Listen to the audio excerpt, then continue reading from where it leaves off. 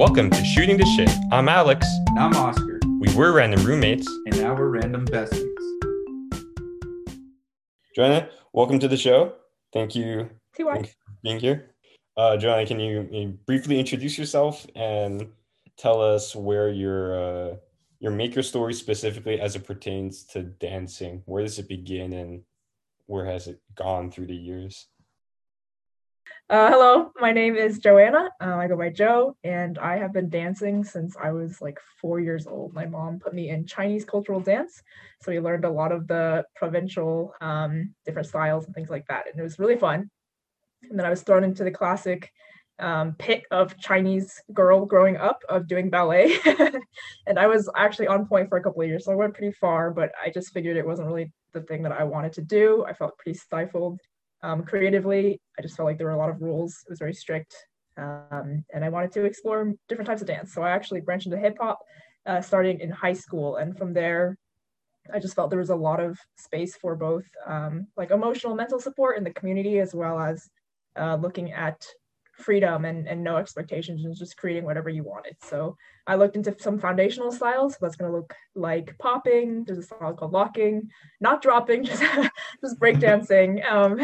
And it was just a really good time to both learn the foundation techniques, but also have the freedom to do whatever I want. And so since then, both in high school and in college, I directed a few hip hop teams where we create a lot of choreography. We make sets and we perform them at various venues, things like that. Awesome. Can you describe the moment where you decided you want to transition? Like how did you get into that was it like around high school or like middle school? Like into hip hop? Yeah, how does like a high schooler just like enter that world? I ascended. Yeah, how did you ascend to that plane? Basically, I had always just been like a goody two shoes. I had always done everything my parents wanted me to do, like ballet, piano, studied hard. And I think something in high school, I just broke. I was like, I don't want to do this anymore. I'll still keep up my grades, but I want some sort of like identity that's my own that wasn't really forced upon me. And so it was kind of funny. We were watching those Step Up movies. I don't know if you remember them, with your friends. And we're like, wow, like they're just so cool. And so, yep, I just told my mom, I was like, I'm sorry, I'm dropping ballet. Like, I really don't want to do this anymore. My feet hurt. And I just enrolled in some hip hop classes and joined a team. And they are just really supportive and really community-like. So it's been really helpful to just pick up no matter what age. What was that transition like on like a technical kind of end of things? Because I know there's a lot of dance stuff that carries over and some switches are easier than others, but that was definitely like a different jump, I can imagine. But what was kind of that transition like for you? Yeah, that's a great question because it's definitely really tough, I think. Going both directions. So for hip hop dancers who want to go into ballet, it's hard having suddenly a bunch of rules enforced on like how your body should look, what you should be thinking about. And then for me, going from ballet into hip hop, I just didn't know how to relax. So I was constantly like pointing my toes, like trying to stand really upright. And it's not really about that, right? Hip hop is more about groove and musicality and just sort of adapting to new songs, things like that. And for me, it was a lot of unlearning what I had learned. I know that sounds kind of cliche, but just kind of letting go of pointed toes, letting go of like holding your arms a certain way or like holding your neck a certain way. That was definitely the hardest part of just learning to relax and just enjoy myself. You mentioned kind of an interesting thing about sort of looks and image with respect to the ballet stuff, which I know is kind of a big thing. What was the sort of transition on the community and of things on the dancing? Because I feel just as a distant observer, the dance community, like squads within the dance community are like some of the coolest and like most supportive groups I feel I've seen, which is amazing. I've always been jealous. I'm like, shit, I should have been a dancer.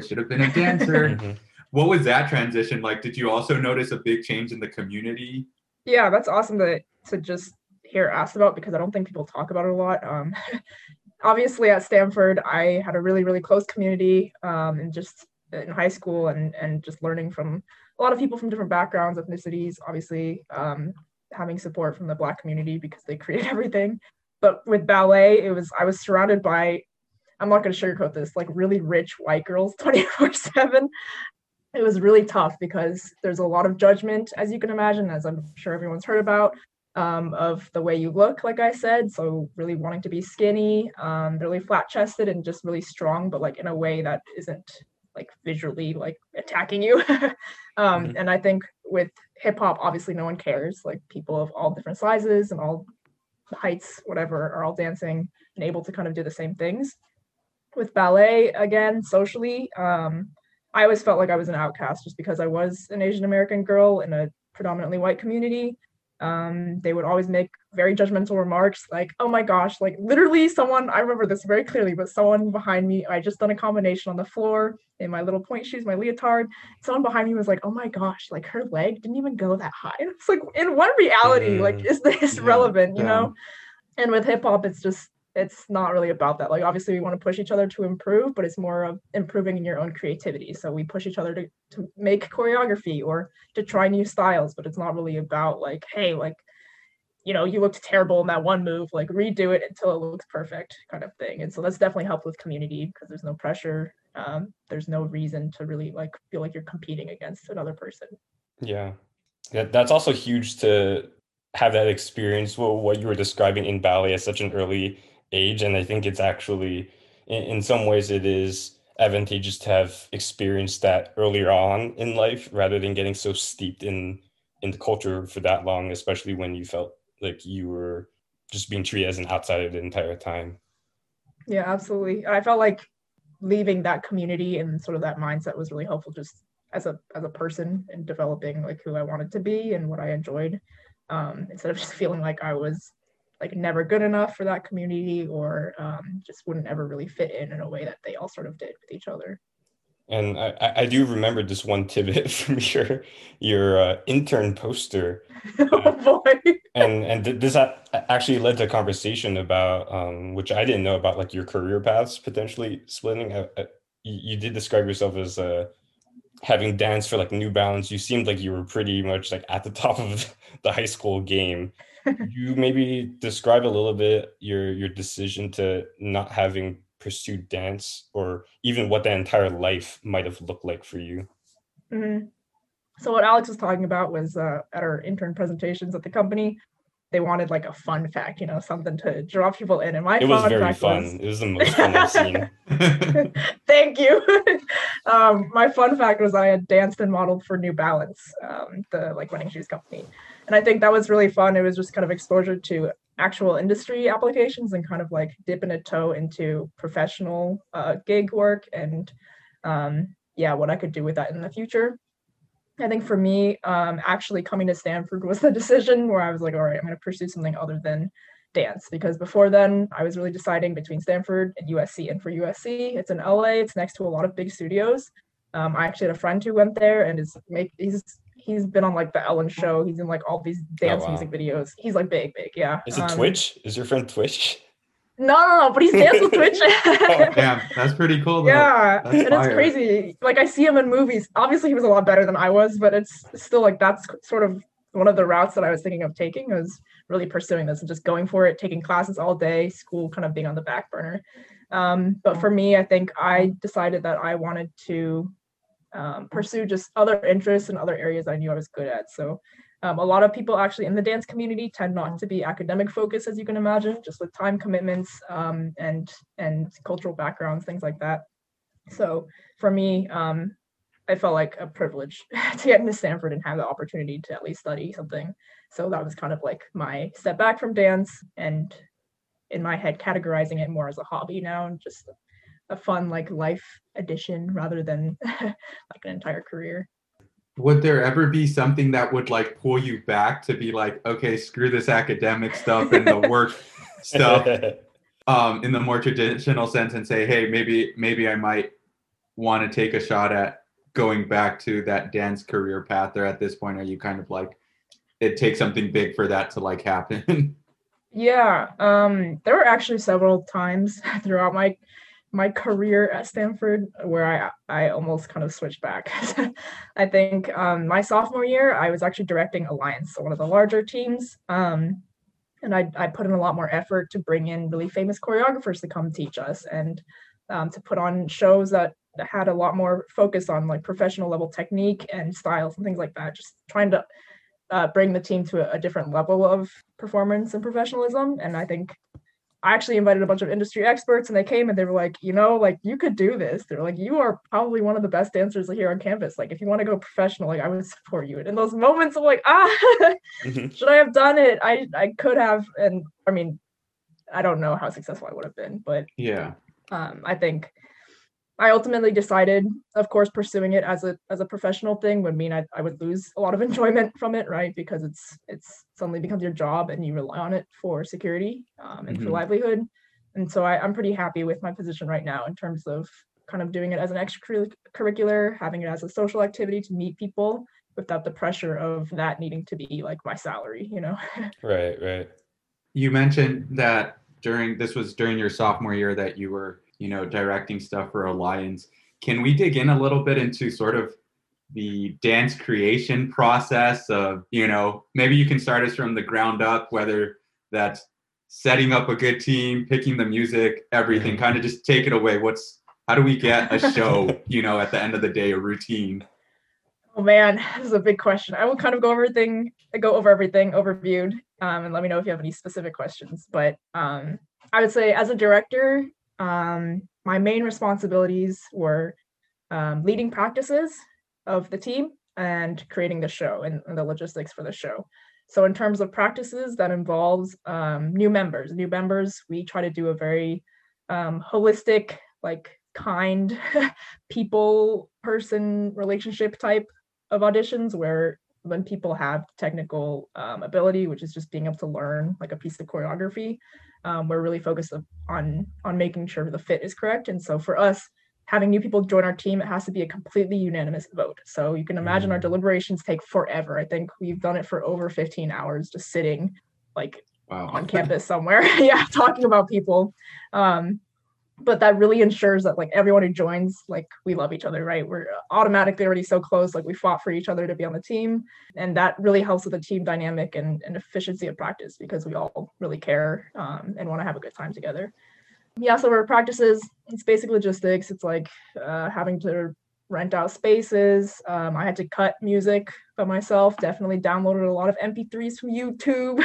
There we go. The classic. Yeah. It's fine. Don't put this on the internet. And then with the show, it's a lot of like funding with our financial officer, reaching out to other teams of the community, seeing who's interested in trying to make sure a lot of different styles are represented. So whether that's like cultural dancing, we have Cardinal Ballet, we have a ton of different hip hop groups, smaller teams as well.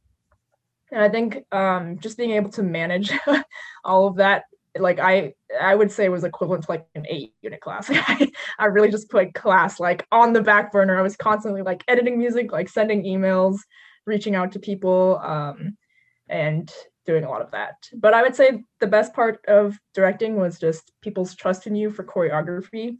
I actually hadn't choreographed too much. I did a little bit of like high school assembly type choreography, but Stanford was where I really like cranked out new pieces. So it's like picking a song, really vibing to it, having some kind of affinity to the song and the musicality in it, and then just creating moves on the spot to fit it. And yeah, it was definitely a really, really intense process, but I think like without directing, I would not be as good of a choreographer as I am today. Sure. How do you come across songs?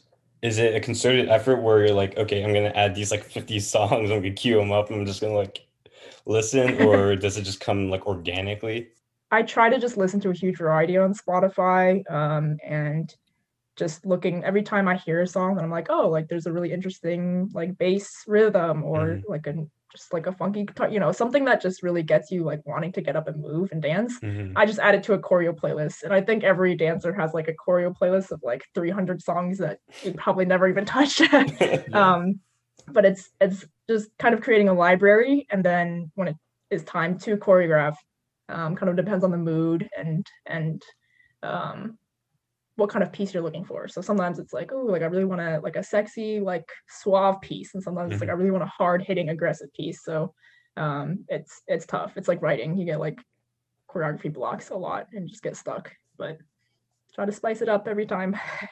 During those sessions, does it end up being sort of like an equivalent of like a, I don't know, like a brainstorming meeting where it's like, all right, we're gonna just run through these songs, just run through these playlists, kind of just go at it and dance and feel what comes, and then we'll be like, oh, this kind of slaps, and like this move feels good with. Is that kind of what it looks like, or how's that kind of happen where you're like, oh, this is something I want to or can choreograph something for?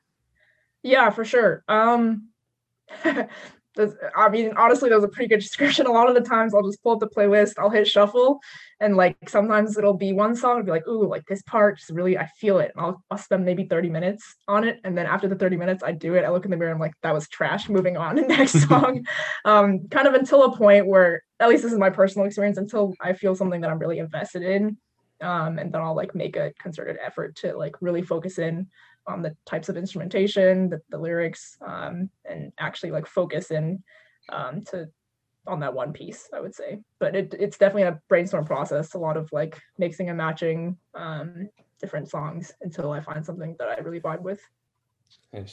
This might be a little too metaphysical. Maybe I don't know if it could be described in words, but how, like, what's your creative process to try and like get you out of like a rut? So for example, do you ever observe yourself kind of running the same routines or the same moves a lot, and like how do you try and sidestep that urge to just kind of do the same things? I think that's a pretty common issue is a lot of people when they choreograph kind of resort to the same like set of moves that they feel comfortable with and know like looks good on their body. So there's also this thing called freestyle in dance, right? It's very similar to like ciphering and rapping verbally, but basically you hear a song and you just go for it. And a lot of that is trying to experiment with new moves, with new sounds, with new textures in your dancing. So that's definitely one of the best like strategies to try and get yourself out of a rut. Is you just turn the music on, like don't think, just do whatever you want. I usually record myself, just close your eyes and just go for it. And then from there, kind of like picking out like, oh, like I've never done that before. Like I'll try putting that in a very specific spot. Yeah, just being able to watch yourself and see what your body does consciously and unconsciously is really helpful to creating new types of moves and new styles. One of my strategies as well is because every song is different. I will usually, this is something that a lot of people teach in dance choreography lessons, but you listen to one very specific instrument or sound. So it might just be the snare, or it might be the bass, or it might be the hi-hat, something like that. And you just only move on those sounds. So that really helps you like pick out very specific musicality points that you might not get if you're just kind of like overall grooving to the same like 1, 2, 3, 4. That's super helpful and just adds a little spice in. And sometimes it does the opposite effect too. It allows the audience or whoever's watching you to hear things that maybe they would not have heard if they weren't seeing you emphasize those sounds as well. How does the feedback cycle look like between the choreographer and the dancers? Do you, like in your experience when you've done it or the teams you've been a part of on the choreography end, are you pretty receptive to being like, hey guys, I'm stuck, like hit me with something that you guys think is good? Especially too, because you mentioned this idea of like getting in a routine of doing moves that you feel are good and that like you're good at, but that doesn't necessarily always apply across to every dancer being unique, right? Like, do you ever go like, hey guys, just pitch me a bunch of moves, or what's that look like? Yeah, I think unfortunately with the way that a lot of teams are set up, you have like a designated choreographer and then they'll create whatever piece they do and then people will view it and vote on it. And then that person like choreographs it and blocks it to the whole team. So that kind of cycle makes it a lot more difficult to sort of ask for feedback. There have been many instances where sometimes like a choreographer didn't necessarily have a vision for a certain part. I'll just be like, hey, anyone have any ideas? People pitch in, super easy to resolve. But one way that I found a lot of dancers kind of get around that getting stuck in your own body feeling is just doing collabs. So it's pretty common for people to like collaborate with one other person, maybe 2 other people, have a group of people doing choreography together. And that way, one, it's a lot faster, right? Because you have multiple minds working and having ideas for different parts. And then, like you said, having the chance to try out different things in your body as well as seeing other people do the moves that you're kind of used to and might not look the same on them. In your experience as choreographer yourself and also interacting with these famous choreographers, what do you see as being like the main important qualities of a successful choreographer? Like, what did you feel like you picked up that was very useful in your career as a dancer? Mm-hmm. I guess I'll start off just by saying like some of the qualities of the choreographers I really look up to, like these industry experts. Mm-hmm. And that's just like the ability to adapt to the song, the music itself.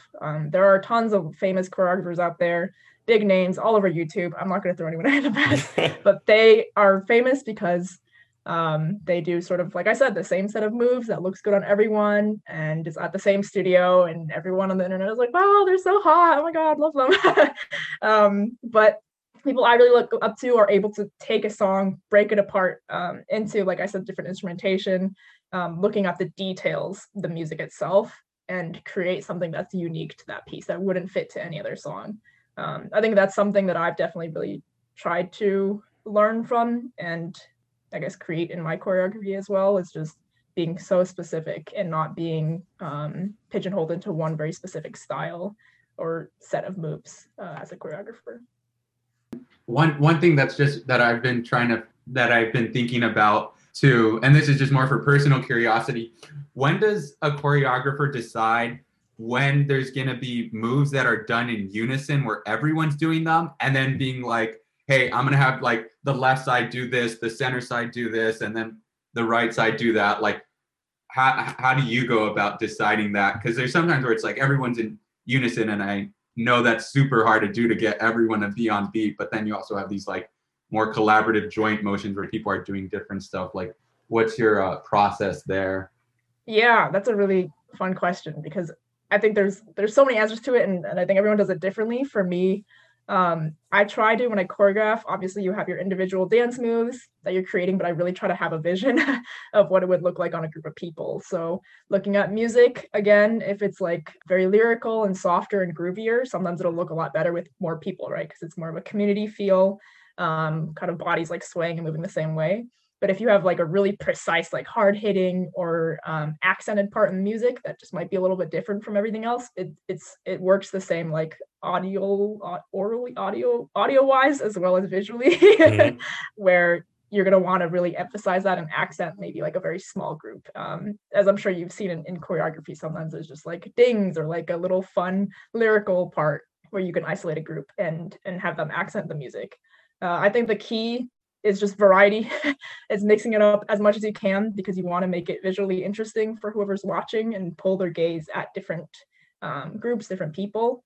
And then logistics wise, we obviously don't want the same like 3 people being stared at the entire dance, right? So sometimes having like a front half like drop and the back half like do some moves allows different people to have their different moments of showtime and attention, which is, I think, really important for groups, especially like casual groups where it's not like there is any reason to compete to be in the front or something like that. Right. And quick follow up to that, how often have you in choreographing, how often have you like really vibed with kind of like the individual moves that you've done, and then you take it to practice and then you see it multiplied by like 20 and then you realize, oh no, this is kind of chaotic, or like this is like ugly as shit? Yeah, when I first started, there were a lot of ugly as shit moments where I was like, oh, like I have a different background from this person has a different background from this person, right? We all have different kinds of trainings and ways we hold our body, which, like I said previously, is like a great thing about hip hop, but it's so painful when you try and get everyone to look the same. So a lot of the moves that when I was starting to choreograph, I felt like looked good on my body, felt very natural. And then I would teach to other people and they'd be like, like, I don't know, that just doesn't feel good to me. I'm like, I'm so sorry. I don't know what to do. Just do it. Joanna, yeah. But I think as the years have passed, I've grown to just try and embrace the big picture. So a lot of the times that does mean like sacrificing like very intricate technical details in your choreography for like a larger image of the entire team. So I think there's a balance. Like those YouTubers that I was shitting on earlier, a lot of them do like very simple, like single person choreography. And that's why like you see the same like 3 or 4 famous people starring in their videos, because they have like very unique ways of putting it in their body. but it's a very different process choreographing for huge teams. So the ones that are super popular, like, I don't know, like Kinja's Royal Family, stuff like that, it takes a different type of brain power in choreographing. And if you just watch like one individual person, you might see they're not even moving that much. It's more just like for visual effect, you know? No, there's something magical about dance and some of the motions, because I really like, well, one, I really like dancing, but I also like magic. And there's some things that I like when you described it with, you know, like these concepts of like misdirection where you want them to look one end while stuff's getting set up somewhere else and all of that. It's just wild, which is really cool. And then especially because you can use like the bodies to like hide people and block stuff while all this crazy stuff's happening, which is amazing. And that kind of brings me to this question of, you guys put in a lot of work on prepping and practicing and training, and there's these super fine technical things that are happening. And then you come to show day or competition day, and those themselves can be two different things, right? Because competition, you're like, these technical things are like super important, but oftentimes you're performing for a wide mix of audience with different backgrounds. What's your take on who the dances are intended for? You know, because like a general audience will be like, oh shit, that's cool, they did a backflip, or like that popping was gnarly, or they did some transformer like crazy motion with 8 people in a line moving arms in whatever direction. Like, what's your sort of opinion on like who these performances are for? Is it for you guys? Is it for friends? Is it for people who appreciate dance like other dancers? Wow, I've never really thought of it that way, because of course, like everyone's first initial reaction is like, we're putting on a show, like it's for people to watch it. But then obviously like all of our friends at Stanford, like they don't give a shit what we're doing. We could just be up there like face down booty twerking for 10 minutes. Yeah, they'll be like, oh my God, let's go. So I think in terms of my experience has always been more for the team. And it is frustrating, right? Because you practice so many hours, hundreds and hundreds of hours. Everyone's pissed off at some point. Everyone's in pain. But in like 5 minutes, it's over, right? You never do it again. But I think it's easy to be like, oh, it's all about the process, but it's not, you know. We all work towards that one moment, and screw the process. It's about the show. No one cares. Just give me the results. No, I mean, I'm kidding, but I think in that performance, it is a different type of like exhilaration, being surrounded by the people, feeling like you're completely backed up and you're in sync with these people who are as passionate and emotional and like kind of conveying and performing the same thing that you are, is a really, really great feeling. And it's something that I definitely miss in COVID times and post-graduation, something I probably won't do for a very long time, but just feeling like you've worked so hard together and like everyone's like, it feels like you're holding everyone's hand, like running into the sunset. Yeah, I don't know. I think it's hard because I think we put in a lot of technique and cool visuals, right? A little like, I like your Transformers robot analogy. I feel like very common, fun thing to do. And it's like, I don't know. I think it really boils down to just like being an artist and wanting to create something that kind of shows off what you can do, but it's also just fun for everyone involved. So you said a lot of things that kind of is a good segue into like a follow-up question. And you've mentioned kind of like putting the technique and the hard work into things. You've also talked about like entertainment value and like just like, you know, putting on a show for people. And I wanted to kind of talk about this moral quandary that Francesca had, which is like, I can't personally attest to this, but apparently there's this beef with how like professional dancers are kind of laughing at this whole like TikTok dance trend and how, oh, that's not like real dancing. So I wanted to hear your like spicy take on Joe's dancing right now, by the way, on like, is like, what's the value of like TikTok dancing? Is that real dancing? Where does it lie in terms of the dance that you do? Because you are obviously, you know, a little bit more ascendant from a TikTok dancer. Ascendant. Wow. Someone hit up the stores.com. Sorry. I think I'll try and talk about some of the different perspectives, the ones I agree and disagree with. I think there's a lot of frustration with TikTok dancers, obviously, because a lot of it is just like hot girls being hot, you know, or like hot guys being hot. And it's just more for like visual appeal, like selling, the visual consumption, rather than the actual art form. And so, as I'm sure you notice when you're watching TikToks, it is literally that same set of moves that, you know, you see everywhere. And so there's not much room for creative growth, which I think is, like I said, one of the best parts of dancing in the first place. That being said, I personally feel like, if that's an easy venue for people to get interested, then I don't really care. Like, I feel like most people are having fun. If they're hot and famous, like, who cares? There's plenty of those to go around. And I think from a dancer's perspective, a lot of people actually have used TikTok as a venue and a medium to really start their career and get famous, because I don't know, I feel like personally when you watch TikToks, I don't know if it's just me, but you can kind of tell when someone's like an actual dancer or just doing it for fun or for casual sake. However, I do want to speak to a point where there's a lot of frustration with from the actual hip hop community with TikTok, because it's very much like stealing a style of dance and trying to brand it completely as something that's new and like relatable and easy for everyone. And I think that's a misconception with hip hop, especially with teams like Common Origins. Like I think it's great for exposure and getting people into the community, but it shouldn't be something that's like, oh, hip hop dance is easy, that's why like everyone wants to do it. It's easy. You don't need any technique.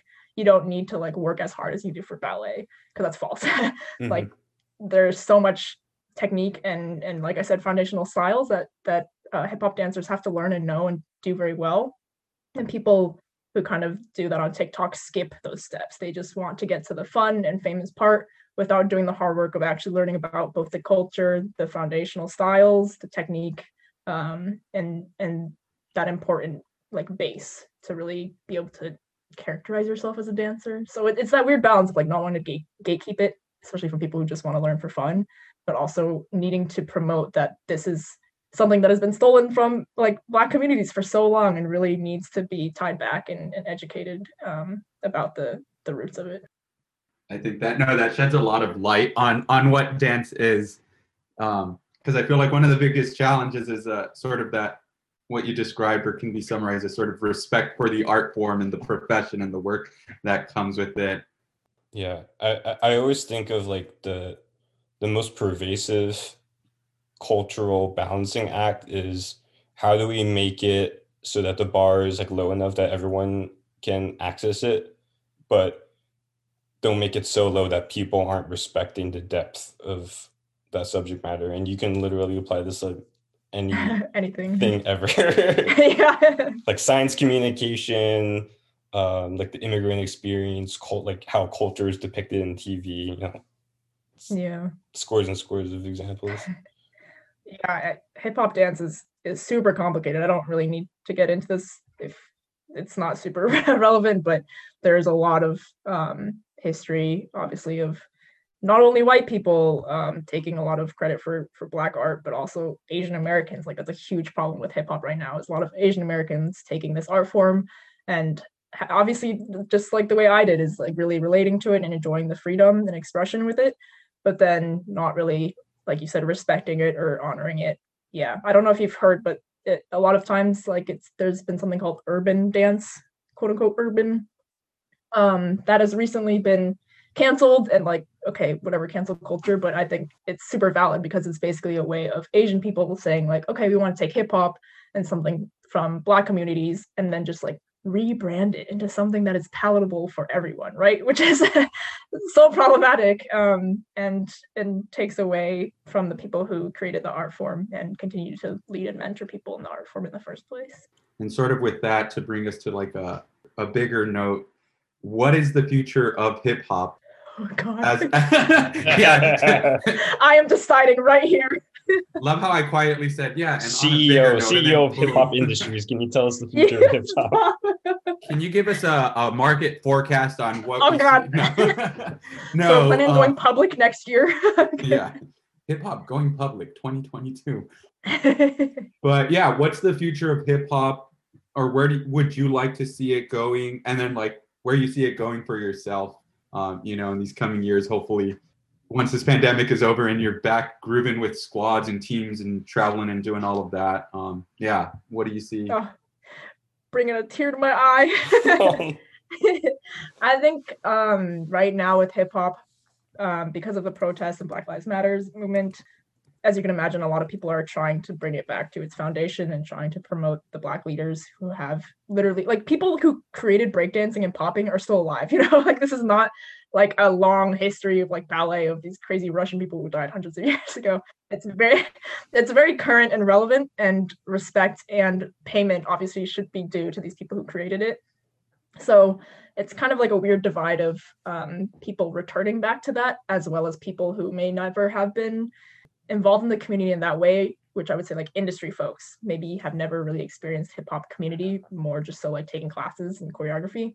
So that divide is a lot more apparent now. I think there's a lot of arguments for like choreography kind of just being its own kind of I guess like style in itself, because a lot of the movements don't really, I mean, they stem from hip hop, but they're just so like not really related anymore. And that's one of the challenges with like that, what I said, like quote unquote urban dance. But I think there's a lot of push for education now. So in the past, like I was lucky to grow up in a community with mentors who actually knew the history and the foundations of hip hop, but a lot of people don't. So there's a lot of push now. It's like, if you're going to teach this, like you better know what the fuck you're talking about. And you're not just someone who, you know, those YouTube videos of like a white woman who's like, ooh, and now you crump, you know, it's trying to move away from that. And I think that just comes with everything else that's happening in the world today, is people needing to learn and dig deep a little bit more.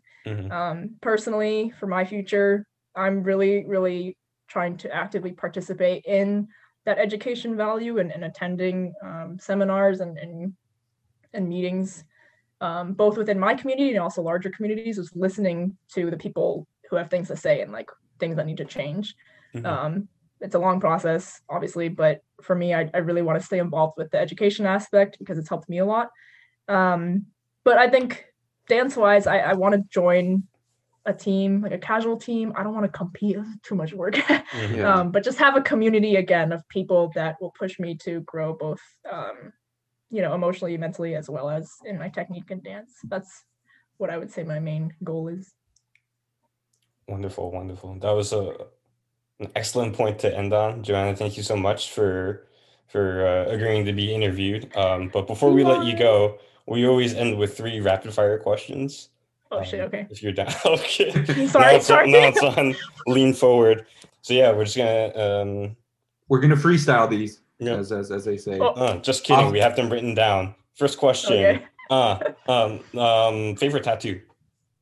Oh my god, that's not fair. Probably I have one on my arm that's of this guy. I know you guys can't see it, but it's from one of my favorite artists in San Francisco, and it's basically this guy falling. It just is really cool perspective and very artsy. Exactly. Very relatable. All right, next one. Favorite meme? Oh my god. Right now, I think my favorite meme is that gif of that one, sorry, I said gif, but that one like white cat who's like bopping in the corner, you know, like not people paste it over anything. Yeah, it's like it's like slightly below his chin, so it's kind of just a bottom up view. Excellent. And then finally, what have you made that you're most proud of? And this can be within the whole spectrum of making. Wow, this feels like an Emmy interview question. I will not go that direction. I actually think it was one of the pieces I choreographed in my junior year, I think, but it was just actually quite a good summary of everything I talked about with choreography, with learning about musicality and vision and incorporating all of those things into one creation. Felt very satisfying, and I could like see the growth in myself. That was really cool. Can we get show name and year so that people can look it up on YouTube if it's online? Yeah. It is Hypnotized Part 2, 2019. We're all wearing like red pants and a white and black hoodie. All right. Make sure to look that on YouTube. If you see that color scheme, you know you found it. Make me go viral. We're gonna do it with all our 7 listeners. We're gonna help you go viral. Yo, Oscar, I think Spotify predicts that we have actually 9 distinct listeners. All right, that sounds enough. Let's go. Enough to go That's viral money. for me. It's money. You can +1 from me. Maybe this is just one giant scheme of you guys interviewing people and then having them listen to That's it. That's we're just trying to expand the network of potential people. Tell your friends. That's what it is. Right on. Thank you, Joe.